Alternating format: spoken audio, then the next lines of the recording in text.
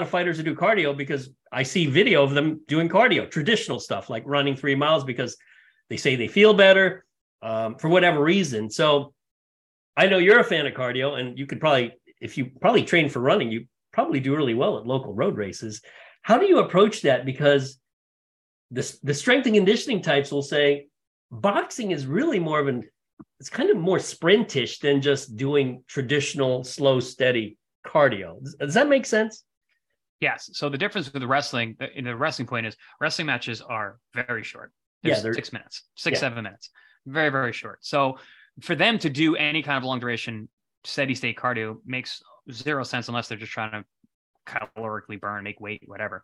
But yeah, in terms of performance, no, it's completely should be sprinting and fast weightlifting. Honestly, the kettlebells, they're doing things that are going to be, even though they're anaerobic, you're still tapping into your cardio. And that makes way more sense for wrestling. Boxing, I think, because of the duration of the contest, I think that especially early on, and this is something that I utilized almost throughout my entire career. I like to run, like you said. I'm a good distance guy or cardio guy. I like to run. I've always been a good runner. But if you were to test my long duration running around a fight, I probably wouldn't be that good, because I really don't do much of that as I get closer into fight camp. I run a lot in between fights because, like you said, those guys like Joe Frazier, they don't train in between fights. I don't treat myself like that. I'm a fighter, but when I'm not training for a fight, I'm an athlete. And I am doing cardio and I'm lifting weights and I'm having fun working out and doing different sports, because I think that matters, and it's good for my brain, it's good for my body. And then I'll do longer runs. I will do a 10, 12 mile run or a 16-mile run if I'm feeling squirrely. But during training camp, even early on, 7-8 weeks out, maybe I'll do a 5-miler. But as I get anywhere within a lot, but even five is rare. For the most part, I'm running fast threes. I'm doing more sprints than anything. And even if I do a 3 or a 5K, it's more of a recovery.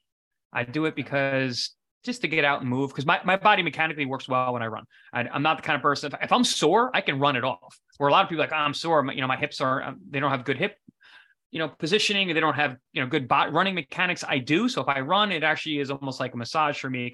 It can get some of that soreness out. But during camp, very little running. And people always thought I ran a lot during training because, one, I've great conditioning. I've always been able to do a lot of rounds. My output's been very high. I've also always been very lean. She's like, oh, you must run a lot. I'm like, nah, not really. I box a lot because boxing is really hard. But I'm kind of old school in that sense. And I've gotten more so like that in my last third of my career. I just box a lot. And I work boxing 6 days a week. And everything else is ancillary. Strength training twice a week, box 6 times a week, runs when I need them, sprints because they help. But yeah, I mean, training load for boxing is a ton because you do have a lot to do. But yeah, I focus on the boxing. Boxing is really hard, really hard. Hitting a heavy bag for 3 minutes is really hard. So I get my cardio and a lot of my strength work from the stuff that I do in the boxing gym. Go and rip some heavy hooks on a bag and tell me you're not sore the next day in your biceps and your shoulders and your hips and your core.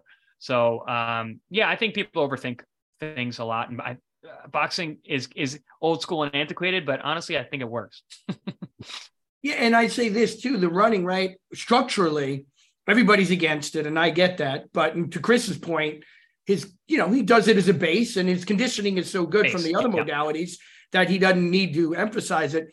But the runner, unless you're looking at the lighter weight classes in wrestling or the super upper weight classes in boxing, the body types are significantly different in most cases.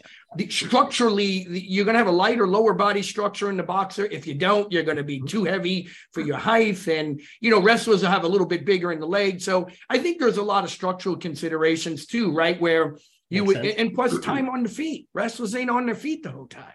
And boxes are for 36 minutes. So I think running could, have a little bit more of a carryover in some cases or value than it would to an American football player or a wrestler, under any circumstance. And that's strictly from the sports science perspective. But if he himself isn't running or he's training a world champ and they're not running, as he said, there's a million ways to get in shape. So right.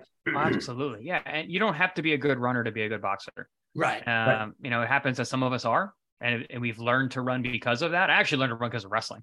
It's funny you brought up that way, because I was a wrestler in high school. I was all state in New York, which is a pretty decent wrestling state. But yeah, we were old school in terms of like, hey, you run off the weight, you go out and you run. And my coach made us run a lot in preseason, mostly in preseason. So again, we're going to when of the train, what part of the training cycle do we do this cardio? Yeah, we didn't run much during the season. We wrestled a lot. We wrestled and we lifted weights.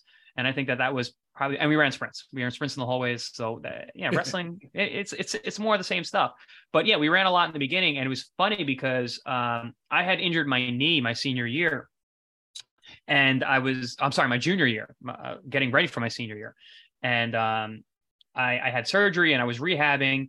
And the PT that I was working with started me out walking on a treadmill and then jogging, and then he was the first one who's ever said, he's like, you have a really good gait for running. And, he's like, how's this? And he kept upping up and had me running. He was a college runner, and he was like, have you ever like ran like with a team or anything? I was like, no, I just ran because I got to make weight. He goes, hey, you should kind of look into that. My freshman year of college, I was turning pro in kickboxing, and I took a 1-credit running course. Oh, really? I figured, it was a way for me to be on campus and train, so I could count that as one of my workouts for the week while I was still a full-time student in undergrad, getting ready for my pro debut. And same thing. The coach is like, you're a good runner. I'm like, yeah, I'm a fighter. I'm just trying to make weight. I'm just trying to stay in shape. And he was now marking my times down as I'm running. And he goes, I want to talk to the track coach. And I'm like, don't bother. Don't bother. I'm not a runner. I'm a kickboxer. I want to fight. And he kept pushing it. And then he told me, he's like, I talked to the track coach. I was like, he's like, you could probably get you some money. And I'm like, I'm good. Thank you. I appreciate it. Thanks for the boasts of running compliments, but I don't care. I'm a fighter.